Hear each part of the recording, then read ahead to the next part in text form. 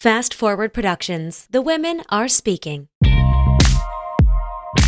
Sometimes the answer is Wendy's. Sometimes the answer is yeah, I just went to McDonald's. That was the best I could do. That was better than not eating. And I think there's a lesson in there. And I kind of came to this conclusion myself. And it's, you don't have to assess every single thing.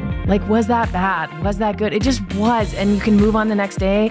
And if you need to say, something small, I rarely eat fast food to make yourself feel better. I'm not going to do that today. I'm going to get a really nutrient dense few meals in. That's fine. It doesn't need to be this thing.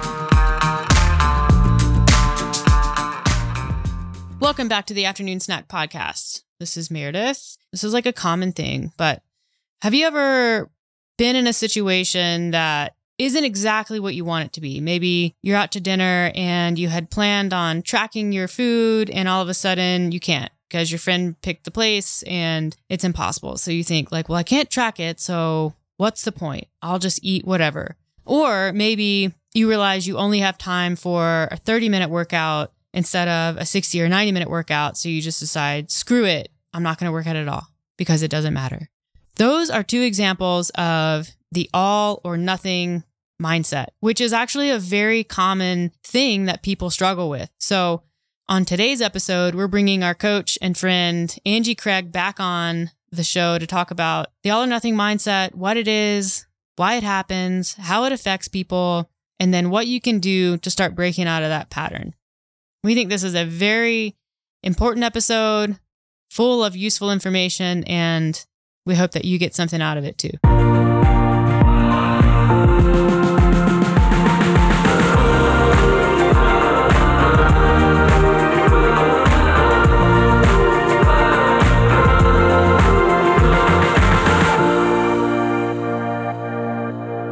Angie Craig, welcome back to the show. Thanks, I'm excited. We're happy to have you. Your first episode that we recorded, I think back in the spring or at the beginning of the summer was really well received. And so we've been kind of anxious to have you back on ever since then. Yeah. How's everything going? Things are going good. I guess since we last chatted on the podcast, I officially got my degree, which is awesome. So now just getting things lined up for my state certification exam and all that fun stuff, more studying. So the certification exam, what does that allow you to do? So it allows me to practice, if I wanted to, medical nutrition therapy in the state of New York. Nice. Seems like a good thing to do. Yeah. They only offer this test twice a year, June and December. So I really don't feel like taking it. But if I don't do it now, then I got to wait till June. And that's going to be even worse. Yeah, you're further removed from the information. So medical nutrition would be working clinically in a hospital. What kind of work would that be most likely? It'd be working with diabetics or people with kidney issues, things along those lines, or anyone cancer, if I wanted to go down that route too. Yeah. Any feeding tube kind of good nutrition thing? Yeah, all that jazz. Probably not as much as a registered dietitian, just because their training's a little bit different than mine, but it would allow me to do that. Yeah.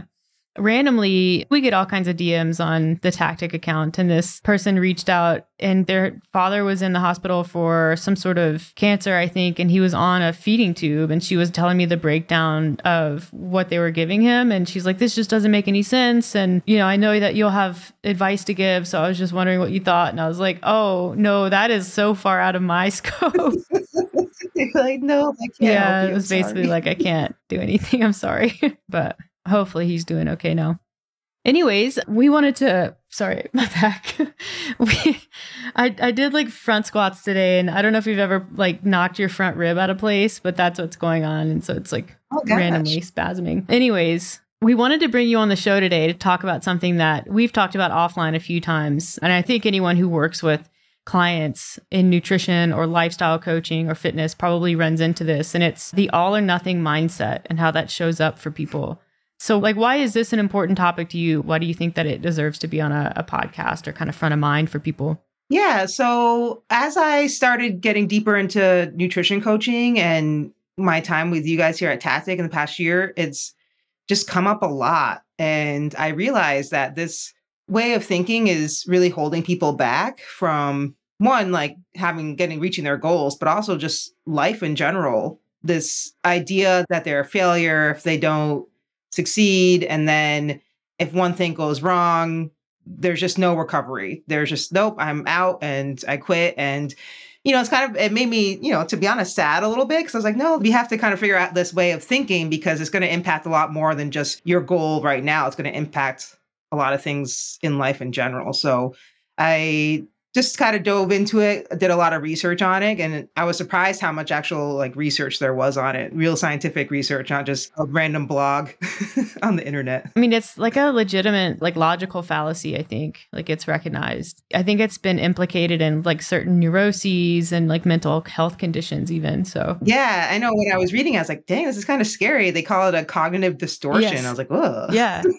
When you think about it, it makes sense though. There is a cognitive, like a dissociation or dissonance with it between, what is actually true and what reality is, and then what the reality that this person is experiencing and what their kind of extreme beliefs are, and then how that literally affects the way that people live their lives and the decisions that they make and the things that they do. So I think like, even though it sounds really extreme, I think that is very accurate if we're being honest with what it is. Yeah, 100%. I hope like that doesn't scare anyone and be like, oh my gosh, something's wrong with me. But I think it helps people realize like, oh, like this is not uncommon. Like this isn't just something that I am like, a lot of people go through the same motions and have the same thought patterns, and that there's actual research about it. To me, like it just helped me feel like I was less alone in this sort of way of thinking, that there is a way to work through it. It's funny. The people who describe themselves as like all or nothing people, they know it's, to say it one way, an issue. It's something that they want to work on because they can see it derailing their progress. But some people, I think, who haven't really necessarily been able to reframe it in that way and like address it, they like to think of it as like, I'm a perfectionist or I'm type A. And those things historically have been like a positive traits, I think, for some people. It's like there's something they're proud of. And the other day we Googled type A personality. I'm sure there's a bunch of different definitions, but some people, like including myself, I'm like, oh, I'm type A, like, oh, I'm type A, I'm like superior.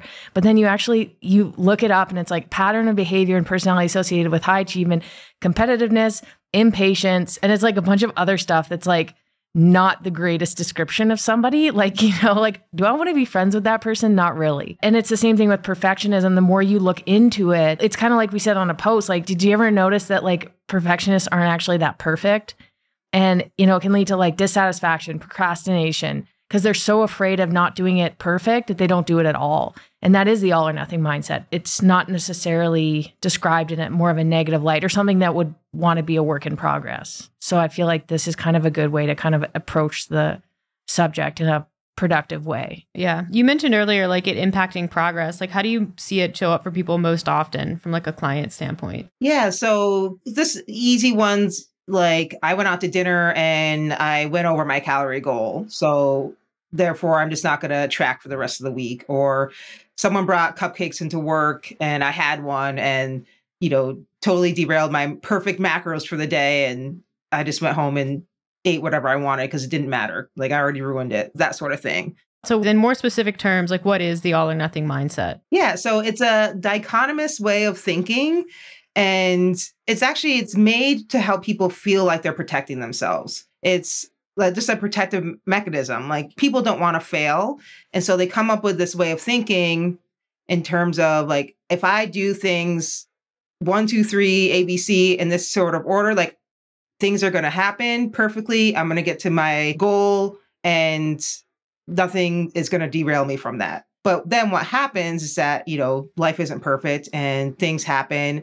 And when that person gets to a situation where they're a little bit derailed, then they feel like they have to give up and throw in the towel because there's no recovering from it. Yeah, because they went off of that plan. And I think it's like most logical fallacies, it's meant to simplify something that's actually like very complex. You see this a lot in like conspiracy theories. Like a lot of those theories, they sound ridiculous, right? Like the forest fires being started by lasers. Because even though it's ridiculous, it's a lot easier to conceptualize like a simple, even if it is ridiculous explanation of like the reason why something is happening or something is not happening, than it is to recognize that the root cause of most things in life are actually like very complex. And it's hard to pin down, what causes certain outcomes, if you can even ever pin them down at all. So that happens, even with physical progress, with nutrition, with fitness, like what goes into someone's success is a lot more than just like following a stepwise plan. But it's also, I mean, because people ask us this all the time, it's hard to explain exactly what it is. Like I can't just boil down a successful person into like 2 or 3 character traits and say, if you just do everything the same way that they did, you'll have success, because we're human beings. So it's like, it gives people something that they can latch onto. But you're right. Like as soon as you're off the path or your track, it's like, I'm going to fail anyways, because I'm not doing the things that I think I should be doing. Yeah. And I think I don't want this to sound like a excuse, I guess. Well, I almost feel like it can be used as an excuse. Like, well, you're talking up this goal. You have this big goal. We'll just use weight because that's kind of the most common one. But you have this weight loss goal and you're doing all these things. And when you don't necessarily reach that goal or something happens, and it's easy to blame the cause. Like the cause was these cupcakes that someone brought into work, instead of kind of digging a little bit deeper and being able to find ways to work around that and having to make things a little bit more complicated for yourself initially, because it's just easy to stay on plan. But it's a lot harder to have to take that next step of having to like, well, I ate that cupcake, so how can I fix this? It's a lot more active process and it's almost tiring. So it can be an easy way for people to just have that excuse of not making their goal or why they're going off plan, things like that. Yeah. And then it becomes like, I'll just start fresh tomorrow, or I'll start fresh on Monday. But then that becomes quite cyclical for people. I think that's why a lot of people like meal plans, or like the idea of meal plans. It perpetuates just all or nothing mentality. It fits into their idea of like what nutrition is for them. And it like straight up, if someone says like, I need a meal plan, it's like, no, like we would never do that, because it just goes against our like core belief of what nutrition is. Like, even when people describe our coaching as a program, I'm like, it's not a program, it's coaching. And it's like you said, Angie, it's a very active process. It's figuring out like, okay, if this happens, if you have a cupcake, like, how do you manage that? How do you still achieve the goal for the day, or like the long-term goal, or have it align with your goals or your values? And I think with nutrition, there are so many ways of going about achieving a goal, even the same goal. Like I have somebody who, will achieve a weight loss goal by tracking every single day. And, the food quality may vary day to day, but they're hitting their macros. And then I have other people who are achieving weight loss goals without tracking at all. So I'm like, you can't even define it. And I think nutrition's complicated because it's not something like substance abuse where it is often all or nothing, where like, okay, I'm going to go and stop drinking, or I'm going to stop, doing this. And then you maybe have a drink and it can, I don't know a lot about addiction, but from what I do know, you kind of like snowball to a degree, hopefully not. But with nutrition, it's always in your life. You can't go cold turkey with nutrition. Like you have to be able to navigate it. And if it's all or nothing, it's food rules. All or nothing means so many different things. It's just so complicated. Nutrition is just a beast when it comes to this topic. Mm-hmm. For sure. So what are some like common signs of all or nothing mindset? Yeah, like statements that people make or actions that they're doing. So giving up easily, we kind of talked about that a little bit. Like you have a cupcake and you just decide that the whole day's ruined. Kind of making these sweeping, broad generalizations. So if I eat this cupcake, I'm going to get fat. Difficulty seeing like how well you've done. So this is a big one I've seen with my clients. So all these positive things are happening with working with us, and these lifestyle changes, like eating more vegetables, hitting their protein, drinking water, moving more, and they're sleeping better. They have more energy. Their quality of life is just higher. And then they go step on the scale and the scale doesn't move. Then it's just like, all that was for nothing. So that's the biggest one that I see. If it's not done 100%, it means you failed. So you track 4 out of the 7 days this week, and that means you failed. Where really, you weren't really tracking before at all. So this is one step in the right direction. The slightest mistake is the biggest deal. MyFitnessPal is notorious for all these random foods. And then you realize halfway through the week, you logged the wrong type of chicken and you actually blew your fat out of the water for the week. So you just feel like, it's the end of the world. Everything you're doing is all for nothing. Never statements is another big one. So you gain a little bit of weight after eating Chinese food one night. Like that means you're never going to lose weight. And then you can't really imagine a positive outcome, especially with weight loss and having a goal weight. If you don't get to that goal weight, you feel like the whole thing was for nothing, when in reality, there's a lot of positive things that aren't, a number on the scale to tell you that things were working. Those are the big ones. I think with all of those, there's kind of like an underlying timeline associated with progress. And a lot of folks who have this kind of all or nothing perfectionism, like they want specific results on a specific timeline. And that also invites in failure or, I haven't lost weight in 2 weeks. I'm never going to lose weight. Like that starts to complicate things. The one that I see and it makes me the most sad is the willingness to look past other forms of progress. And that's something that, we work really hard on clients, especially when progress is slow, which for a lot of people, weight loss, weight change progress is slow, physical change is slow. So we really work with people to start to recognize progress in other areas. So like gym progress, how you're feeling, overall mood, quality of sleep, all of those things. And when people are willing to just look past that after a moment, when like one specific data point hasn't changed, it's like you're just losing the forest for the trees in that point, because really the prerequisite for physical change are all of those things. You're going to change in a lot of different ways. And then your weight and your physical change is going to be the last thing that changes. And it's not going to change when you want it to. It's going to go the other direction sometimes. So you kind of have to like work to detach your understanding of progress from that data point, and people just won't do it. 100%. And it gets me thinking too, I think that we love this sort of way of thinking because we're in the society of go big or go home and always being like productive to the extreme. And the only way we're going to be able to, get to your goals if you keep working hard. And if you're not getting your goal, then you're not working hard enough. And I think this way of thinking helps people feel like they're achieving that sort of status that we idolize here. When in reality, that doesn't work for a lot of people. It can work for some people, but it doesn't work for everyone. And I think kind of accepting that maybe this way of thinking may not work for you. And that if we just take a step back and reflect on that and what way of thinking can work for us is going to set us leaps and bounds. Yeah. I mean, that's especially true for women. And I'm not saying that doesn't exist for men, because we see men struggle in the same ways too. But women just have this constant pressure to be, career women, to be parents, to, after they have babies, to get their pre-baby body back, like to do all of these things and all this pressure that comes from, our society to just constantly be doing, like never relax, never rest, like you're never good enough. A lot of that just straight up is not true, but it creates this sort of anxiety, like it's constant unsettled feeling if you're not doing more, like constantly more. And we see this all the time too. People who actually get themselves into a good pattern with fitness and with food and with lifestyle changes, they're like, hey, but what's next? And you're like, no, there is no next for you. Like what's next is that you chill out and like, let this work. And people like, that's not enough. They're like, no, that's not enough. It's like, find something else in your life that gives you energy and allows you to focus more at work. Pick a work goal that nutrition supports. Find a hobby, something that is supported by nutrition. Maybe just they don't realize it yet. I was thinking the other day running, have you heard of the term dad bod? Yeah. And like, it's like just accepted that like, men who have families, like it's common. You don't have as much time to work out. You don't have as much time to like take care of yourself because you're taking care of other people, like legitimate, like growing babies. But like moms who, not to get too gendered, I think moms tend to do a lot of the caretaking, especially early on with breastfeeding and stuff, if that's what they're doing. There's like mom bod is not a thing.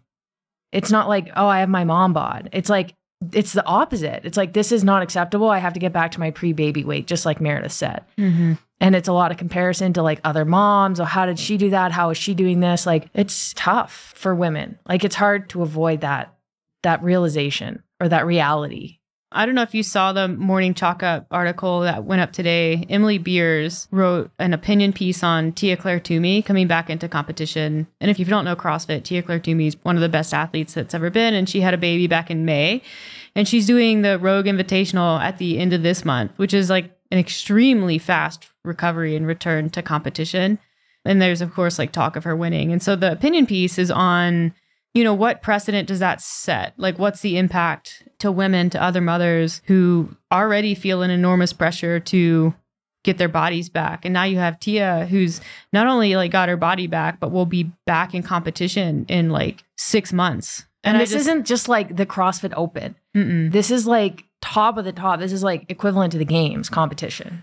Yeah. And she's kind of expected to win it. Like, I don't know if she will, but I just thought that was a really interesting piece. And it's an interesting thing to think about, because on one hand, like, you want people to do what makes them happy. And I don't think we want to put women in a box ever when it comes to athletics.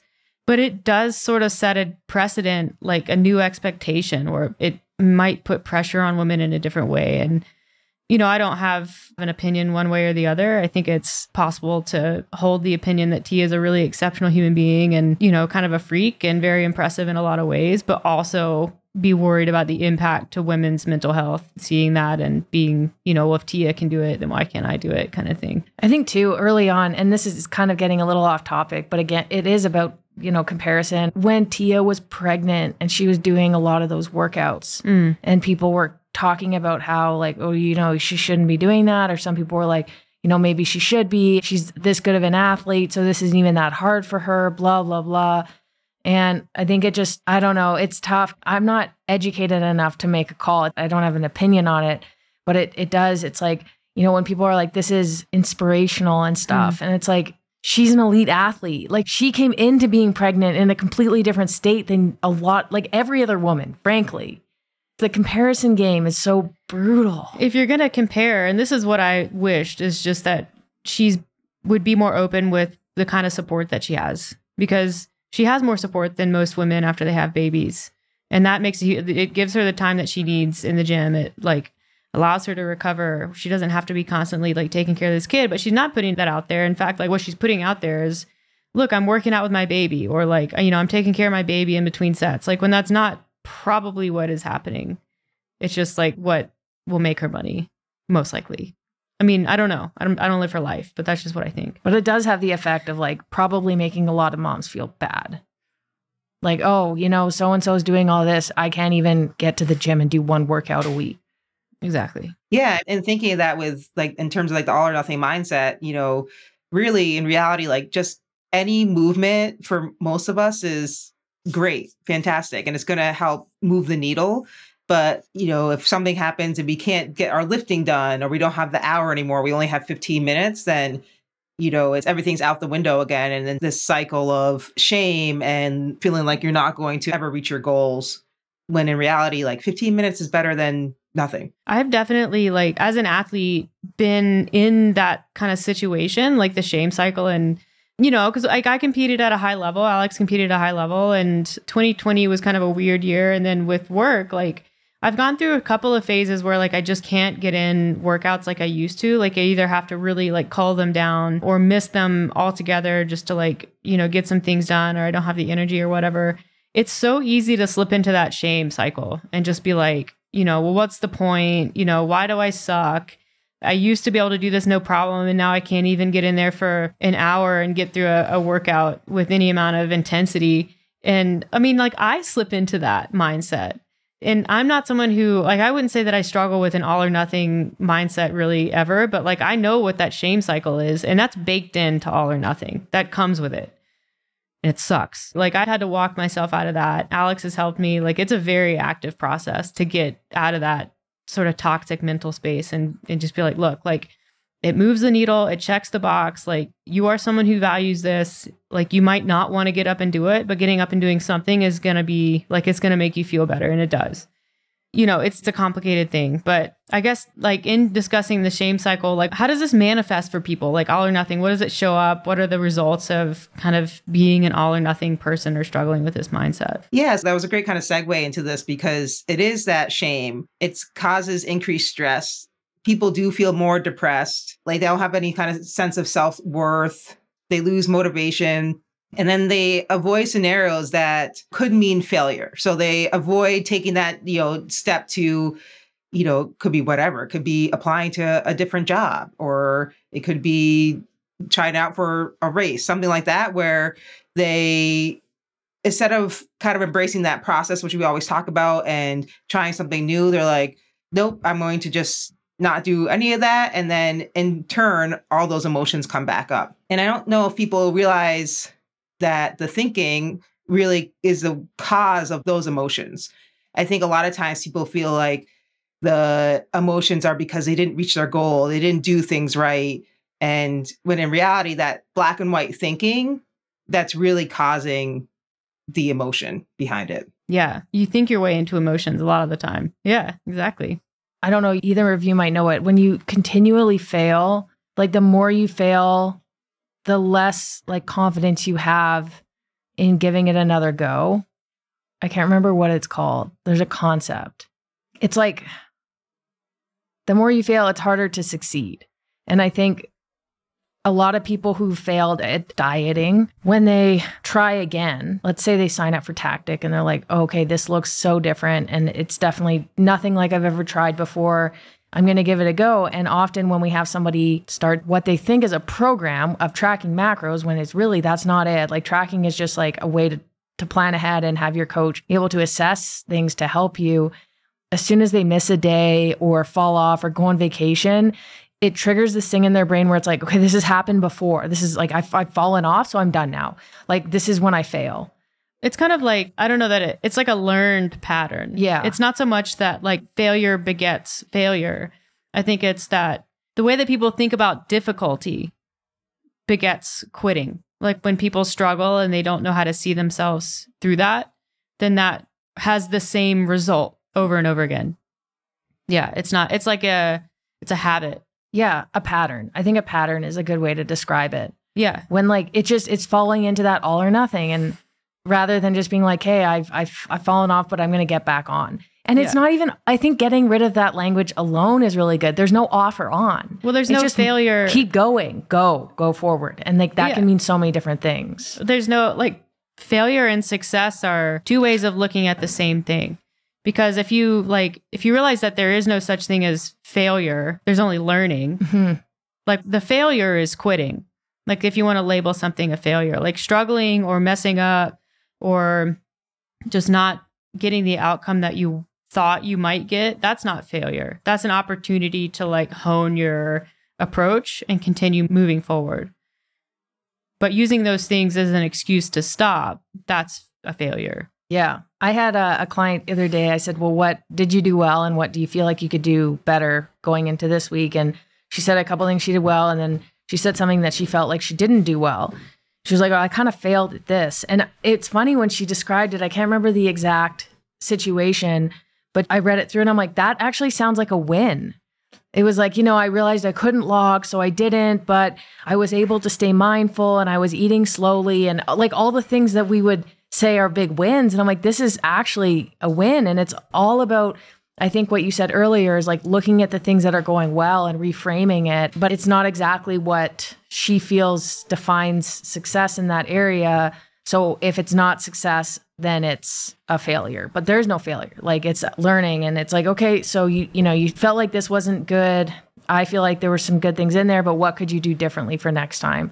And that's the learning piece. I don't know if you remember, we had our friend Shantae on the podcast a couple weeks ago. Sometimes we will ask her like, what's your biggest failure? And she's like, I've never failed.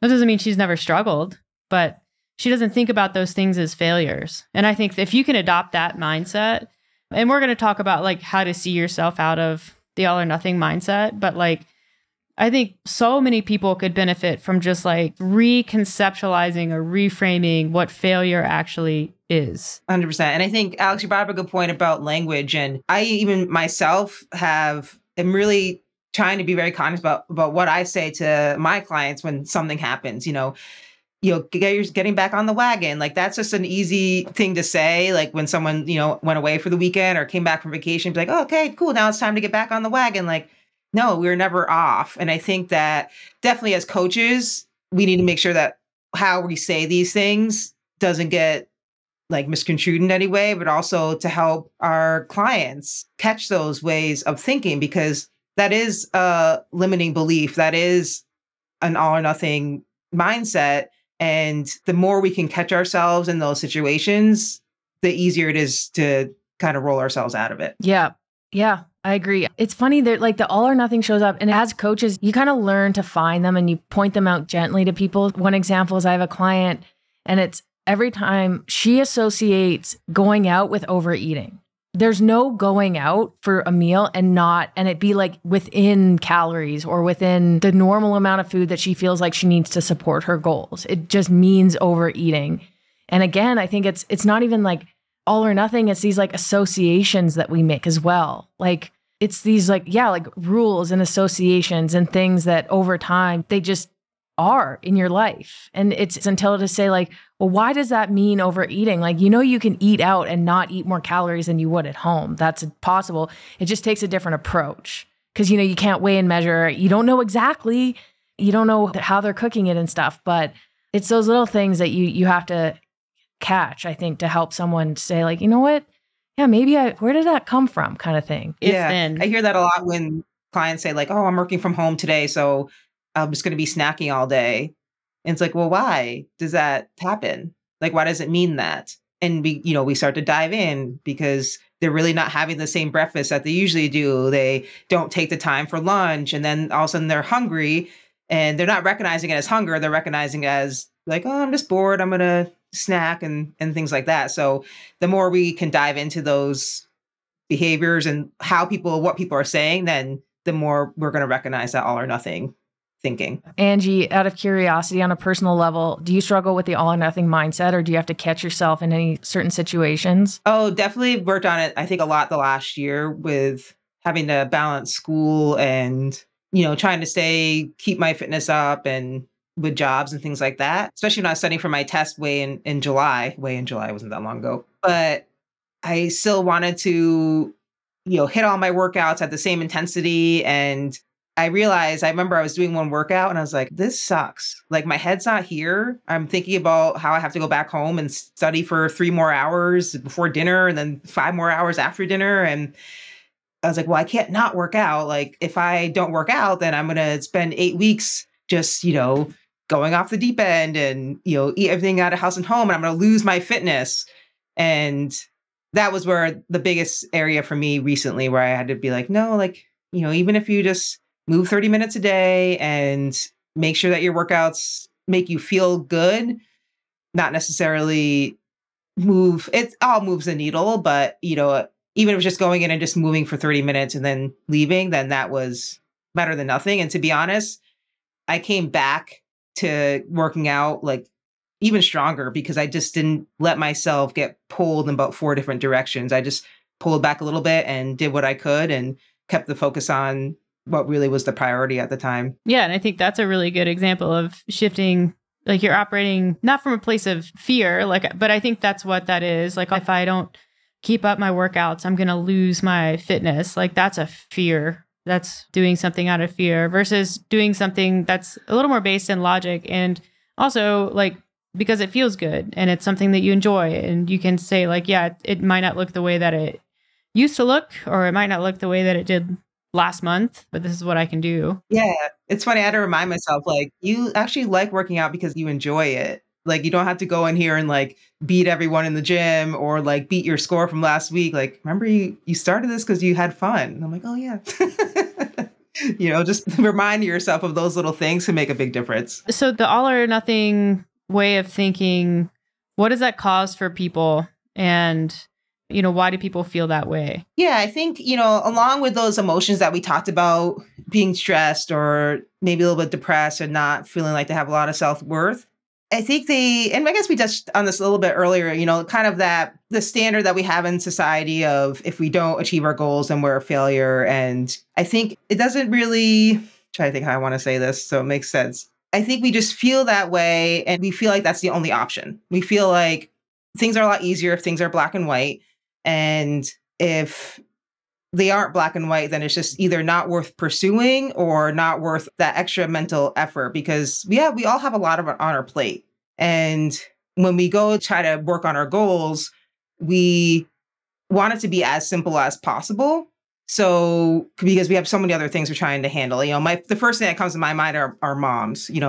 They're usually running the house. They usually have kids to take care of, but they need their nutrition and their like fitness to be as black and white as possible. So they just have less thinking to do with it. Again, I think it kind of goes back to that standard that we have for women kind of getting their pre-baby body back and the expectation of the successful life that, we're successful if we are a certain size and we're successful if we're working out 5 days a week and we're successful if we can have all the meal on the table at the same time every single day. So in the end, I think that it just, if we can't hit those points, then it just causes, like we've said, shame and sadness and frustration and feeling like we're not worth going after those goals. And it's just not worth it if we don't get that goal. Yeah, I think people really like to think of things as like a zero-sum game. Like you either are winning or you're losing.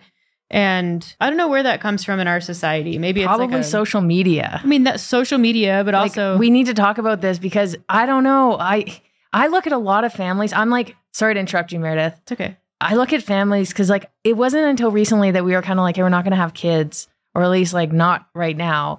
But, you know, for a while there, we were still in a bit of the decision-making phase. And I would look at photos and like people I follow with families on social media. I'm like, oh, it looks nice to have a family. Like, you know, look at how the two kids are cuddling together and stuff. And then you see like real life families and you're like, oh my goodness, like that looks straight up like not something I want at all. Like it's stressful even just to be around a family for a minute standing in a lineup. But I don't see that on social media. People aren't posting like videos of their kids fighting or screaming or crying. Like that's just one example, talking about like moms and families and stuff. Yeah. I mean, another example is like the what I eat in a day things. Those drive me insane because it's always these like beautiful meals and all plated. And you're like, I eat out of a bowl and everything's mushed together. The same bowl. And if I went to take a picture of it, yeah, like it's not going to look pretty. Yeah, it's the same thing with like, you know, workouts and people posting their best lifts and stuff. Like, yeah, I think social media is a big factor. Yeah. And then the American society, like we're obsessed with sports. Like we have a two-party political system that is at each other's throats. Like it's just, there's winners and there's losers and it's put in your face all of the time. And it's so easy to project that onto the way that you live your life and you do things. Like there's either a good way to do things or there's a bad way to do things. There's a good food choice or there's a bad food choice. Like when really there's this whole middle in between section. Like it's not a zero-sum game. There's an entire spectrum of outcomes that are still good. They're reasonable. They can fit in to your lifestyle. And I mean, or they're not even outcomes. It just is. It's just your day. Like decisions. Some things went well, some things didn't. Like that's life. Yeah. But it's like everything that people do, they just put under the microscope and they're like, well, was that good or was that bad? Was that good or was that bad? And it's just like constant. I mean, I think that's just because what's put in front of your face all day. Yeah. So I guess this culminates with the most helpful part of the podcast, and that's how can we work on this? What advice do you have for your clients who struggle with this, or to our listeners or anybody like that? Like to kind of sum it up. Yeah. So kind of something I thought of, I got the idea from a cognitive behavioral therapy exercise called the vertical thinking exercise, where people have a thought and then you keep asking yourself, why, until you get down to kind of the root cause of that thought. So in this situation, we, all of nothing thinking, we have a situation. And like, I want people to like think of their first extreme belief about the situation. For example, like I had cupcakes at work today because it was someone's birthday. Like my first reaction is that I just messed up my whole day. And then taking a step back from that, and like talking to yourself like you're, talking to a friend. That's kind of like the stereotypical way to say it, but it does help me a lot. But, what's the actual rational belief in this situation? Like, oh, I enjoyed this cupcake because it was Joe's birthday. Like he turned 50. That's cool. So is this one cupcake going to derail me? Really? No, it's not. And then coming up with the solution. So how can I adjust the rest of my day to have fit this cupcake in? And then if I can't adjust the rest of my day to fit the cupcake in, what can I do in the future, or what can I do tomorrow to help with that? And I think it's important because I can see people being like, well, I just won't eat tomorrow. But it's important to keep thinking in a really rational way, and really, whether you pretend that your coach is talking you through it or you're talking a friend through it, what's the best way forward that's going to be the most productive in the end, where it's not going to cause you to feel shame or to feel upset or to feel like a failure, and to really think about like what you can learn from it. I think that ties into a podcast we did a while back on timelines, and another important reason why you shouldn't set timelines on anything really. Like from a weight loss perspective, you say I want to lose 10 pounds in 2 months. yeah, like a cupcake has a bigger impact on your ability to achieve that goal than if you're just like, I want to lose sustainable weight over time while like changing my lifestyle and my habits. Like a cupcake, honestly, is not going to make that big of a difference. It's not. It's like, what, 200, 300 calories, maybe a bit more. Like one day is not going to make or break you when you're in this for the long run.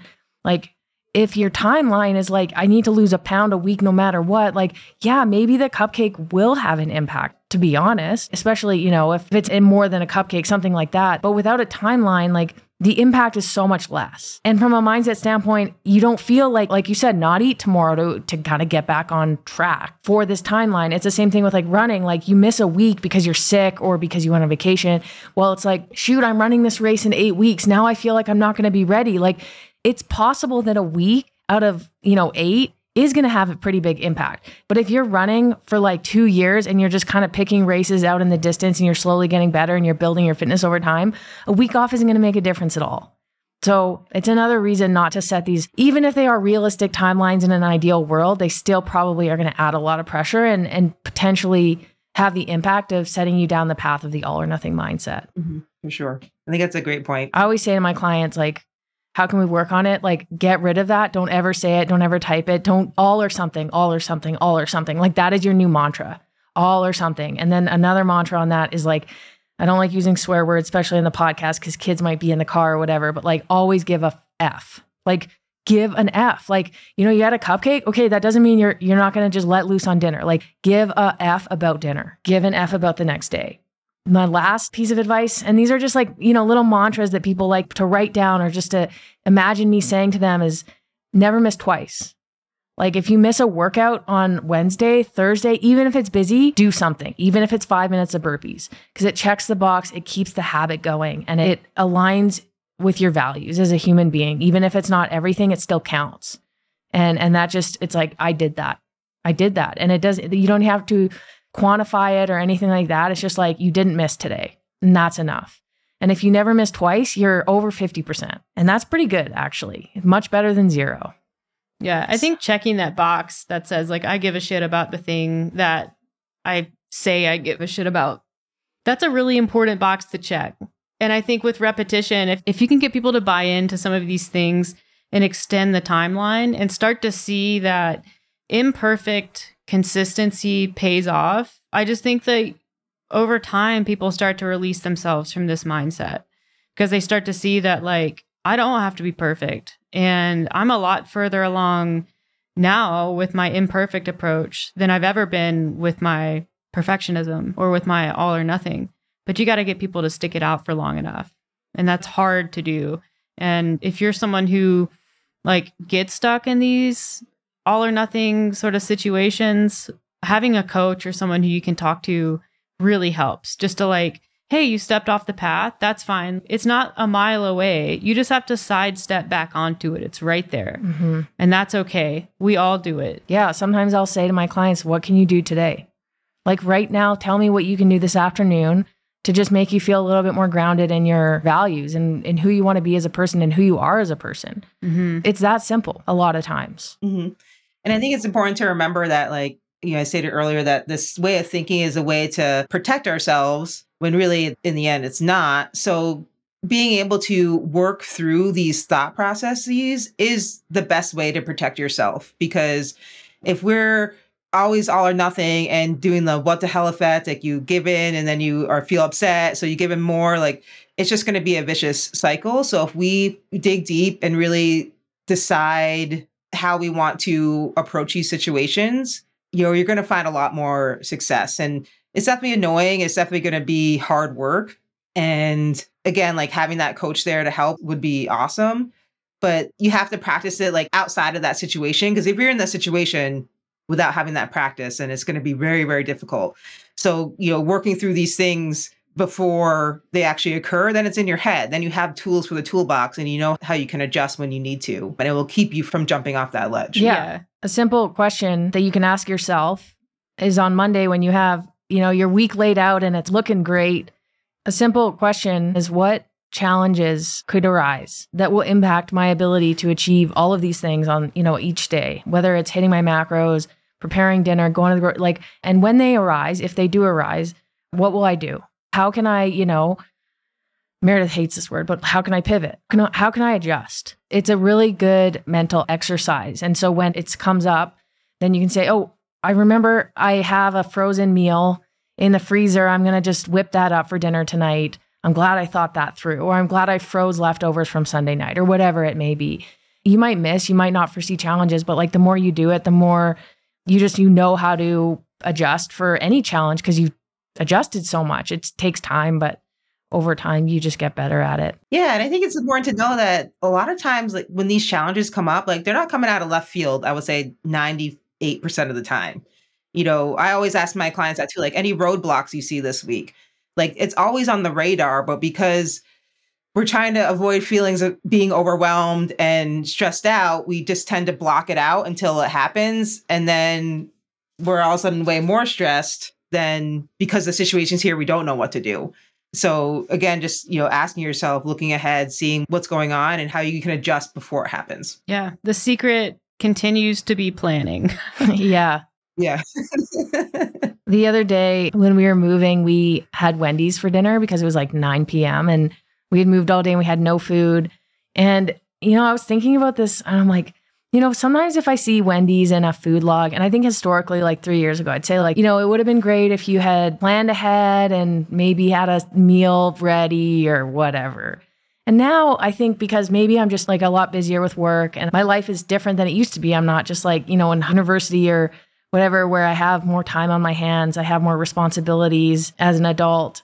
Sometimes like the answer is Wendy's. Sometimes the answer is like, yeah, I just went to McDonald's. Like that was the best I could do. That was better than not eating. And I think there's a lesson in there. And I kind of came to this conclusion myself. And it's, you don't have to assess every single thing. Like, was that bad? Was that good? It just was. And you can move on the next day. And like, if you need to say, something small, like I rarely eat fast food to make yourself feel better. I'm not going to do that today. I'm going to get a really nutrient dense few meals in. That's fine. It doesn't need to be this like thing. And not everything has to be a thing. That's so exhausting to think about it. And sometimes with my clients, I don't even ask them about their nutrition. I'll say like, how was your weekend? Was the best part? And they're like, well, did you see my logs? And I'm like, yeah, but we talk about your logs every single day. Today, let's just talk about life. So that's kind of another tidbit that struck me this weekend. Yeah. And I think another thing that had just popped in my head is that the more you kind of practice these things, the easier it is. So then when in the beginning, it may feel like you're planning every single step of your life, but at some point you're going to get to the point where it's second nature to be able to pivot, to make that adjustment without a second thought. And getting to that point is like, that you made it. Like you did all that hard work to be able to live in this gray area and to live your life without having it every second be planned out or having everything figured out right off the bat. Yeah. I mean, we're human. Gray is good. I love gray. It's the best color. It is. It's all the colors mixed together.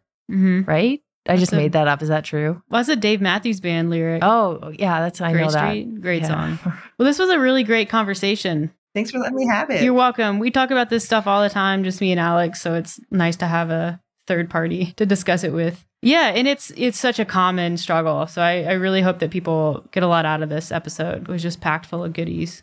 So you also did a write-up and there's a worksheet that will be coming out along with this podcast in email. So make sure you're signed up for the email list to get that. And yeah, I think every single one of us probably out there has slipped into the all or nothing mentality. So just becoming more mindful of and aware of it is the first step into getting back into the all or something. Yeah. And I think if you want to work through that worksheet, it'd be awesome. Like maybe you don't know what the rational belief is or the solution, then talk to your coach and work it through it with your coach. I mean, that's why we're here, because we want to help you be able to get to those points. Actually, I do have one more thing to add. And this isn't kind of another thing that I've learned. I do sometimes tend to catastrophize things more on like a life standpoint, emotional standpoint, not so much nutrition and fitness, but it's like, oh, this is happening. I'm very stressed. It's, she doesn't love me anymore, whatever. If it's a relationship thing, and something that's really helped kind of get back into that logical thinking and get out of that emotional brain is to write things down. And I think that's why a worksheet can be really helpful. And And one thing that I've learned is it allows you to check the facts. Like, it's not like, what do I believe? What is my brain thing? It's like, what is actually happening? Like, what are the actual facts? And writing those down allows you to kind of get outside of your own brain and like that weird emotional state that we can get into and be like, okay, it's not that bad. Like, it's not that bad. And like, am I in control of like a productive path forward? And most of the time we are. So that's kind of encouraging people to take out a pen and a paper, old school, and jot some things down. It can be really, really helpful, even if it sounds silly. And, we're not in grade school anymore, but as adults, we just don't do that enough. And I think it can be a really great exercise. Yeah, I love that. Cool. Well, I'm sure we'll talk to you again on the podcast in a few months, but in the meantime, good luck with your exam. And hopefully you don't choose the medical path and you continue helping us with our clients and, the fun stuff, the mindset stuff. Yeah. No, I definitely don't plan on doing that medical craziness. Yeah.